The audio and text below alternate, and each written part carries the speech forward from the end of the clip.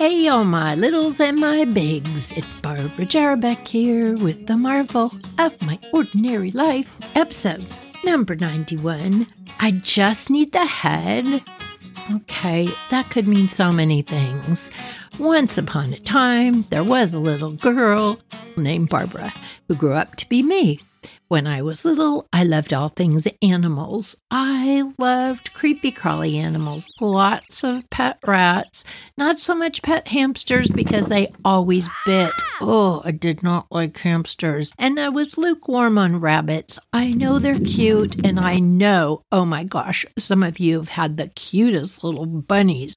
It's like so fluffy, they're like stuffed animals, but they're poop. Ay, you have to change them so much and it smells so stinky like ammonia. I liked them, but that was not the pet for me. I had a pet deer that got scratched in the eye by the cat once, took it to the vet. That did not gross me out. I had to put medicine on its eyeball. It was like a tube of toothpaste, not actual toothpaste, you all, but looked like it, that I'd have to squish out onto its eyeball. We had cats that would go up into the hills and get foxtails in the weirdest places, and they'd get all nasty. And even when I was a kid, probably 4th grade, I was squishing the abscess foxtails out of my cats, no big deal. You know, back then, you just didn't take them to a vet if you didn't have to. I fixed all sorts of things. I don't think I ever sewed an animal up, but I did a lot of other things. If there was an injured animal by the side of the road, I for sure was like, stop the car and go back. That's how I got both a cat and a dog. So I got my cat Boo Boo Bear and my dog Murray. Oh my gosh. Point is, things that were like, didn't really bother me. As I grew up, I had more and more animals and more things happened.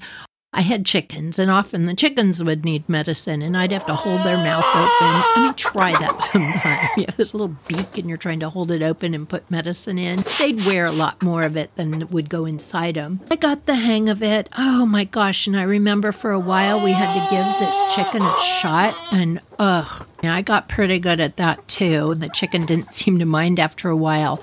I remember giving a goat, one of our pet goats at school, a shot. Oh my gosh, the poor little thing started running around in circles screaming. I was screaming, oh my gosh, I killed it. It ran into the wall. It was going nuts. And I thought, oh my gosh, what have I done? Then it shook itself and it was fine. Never did I give it a shot again.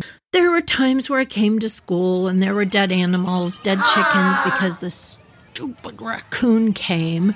When that happened, I used to tell my students, you know, if this was like a Disney story and it was about a cute little raccoon family trying to survive and it came across a chicken coop full of big fat chickens and it ate them all, we'd all be saying, oh, that's great. The raccoon family found something to eat. But as it turned out, we were not on the raccoon side. We were on the chicken side. There were a few times where I could save the chicken, but it was gross. Oh, boy, do those raccoons. They would rip them up something fierce. There was a time one of my chickens got ripped up so badly but made a run for it. She got out of the coop, and this is at night. She got out of the coop and ran underneath the stairwell at school. Well, to do that, she had to squish through a skinny little fence. The raccoon could not follow her, so she just went way down deep and just sat there till I got there in the morning. And I was like, come here, little girl, come here, please, come on out, I can't help you. But she was really scared. So I had to have a friend come with an electric bolt remover and had to take down the entire fence piece so I could get my little chicken out. And she lived. She was fine. I had these 2 beautiful chickens, really big hens, big ones. And I came in one day and one of them was just laying there in the middle of the coop, just like she'd been walking and then kind of fell over. And she was dead. I picked her up and I thought, oh, wow, what happened? I'm personally very curious when something dies, especially when it's an animal that's in with a lot of other animals. You don't want one to be sick and have no idea why. And this is kind of funny. It's the first time I did it. I called UC Davis. It's a college up in Sacramento. They teach people to be veterinarians. Veterinarians are animal doctors. I called them and I told them what happened. And I said, I don't know what to do. They said, go get a big plastic bag, fill it with ice, wrap your chicken in a towel, because you don't want the ice sticking to her.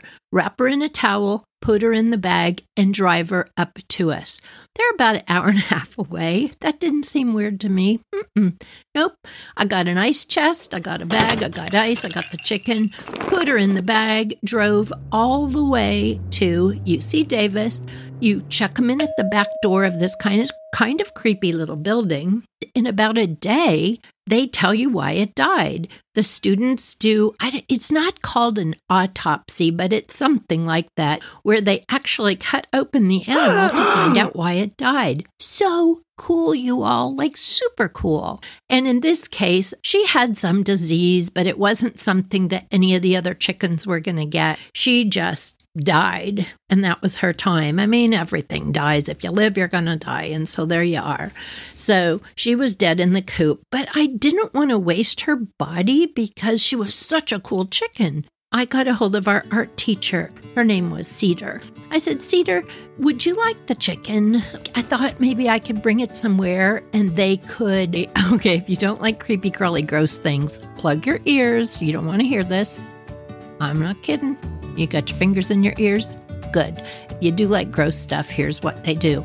They put your chicken with the feathers and the meat and everything into like a piece of giant Tupperware. They put in these flesh-eating bugs. This is for real. And they put the top on. Bugs will literally eat the chicken, which is fine. I mean, it's dead. It's just going to dissolve anyway. The bugs would eat the chicken. We would have the bones left. Okay, it's the coolest part. Then you could save the bones. So I thought, oh, Cedar, you can have this actual chicken skeleton in your classroom and kids could draw it. They can understand better about the body form. Best idea ever. I drove all the way back up there, got my chicken, took the body to this woman that I found. She worked with the museum. She said, sure, I'll do it. Well, okay, you all. About 3 weeks later, I get a message that her business went out of business and she was going to return my chicken. But I never did get the chicken back. That always really bothered me that I never got the chicken back because the whole point was to not waste her body. Once I got the bug in me, ooh, that was a funny way to say it. Once I got it in my mind to get skeletons for the art room, I started looking at everything beside the road, if you know what I mean, differently. When you drive along and you go, oh, dead deer, oh, dead raccoon, oh, like a certain time of year, there just seems to be a lot of dead things, especially driving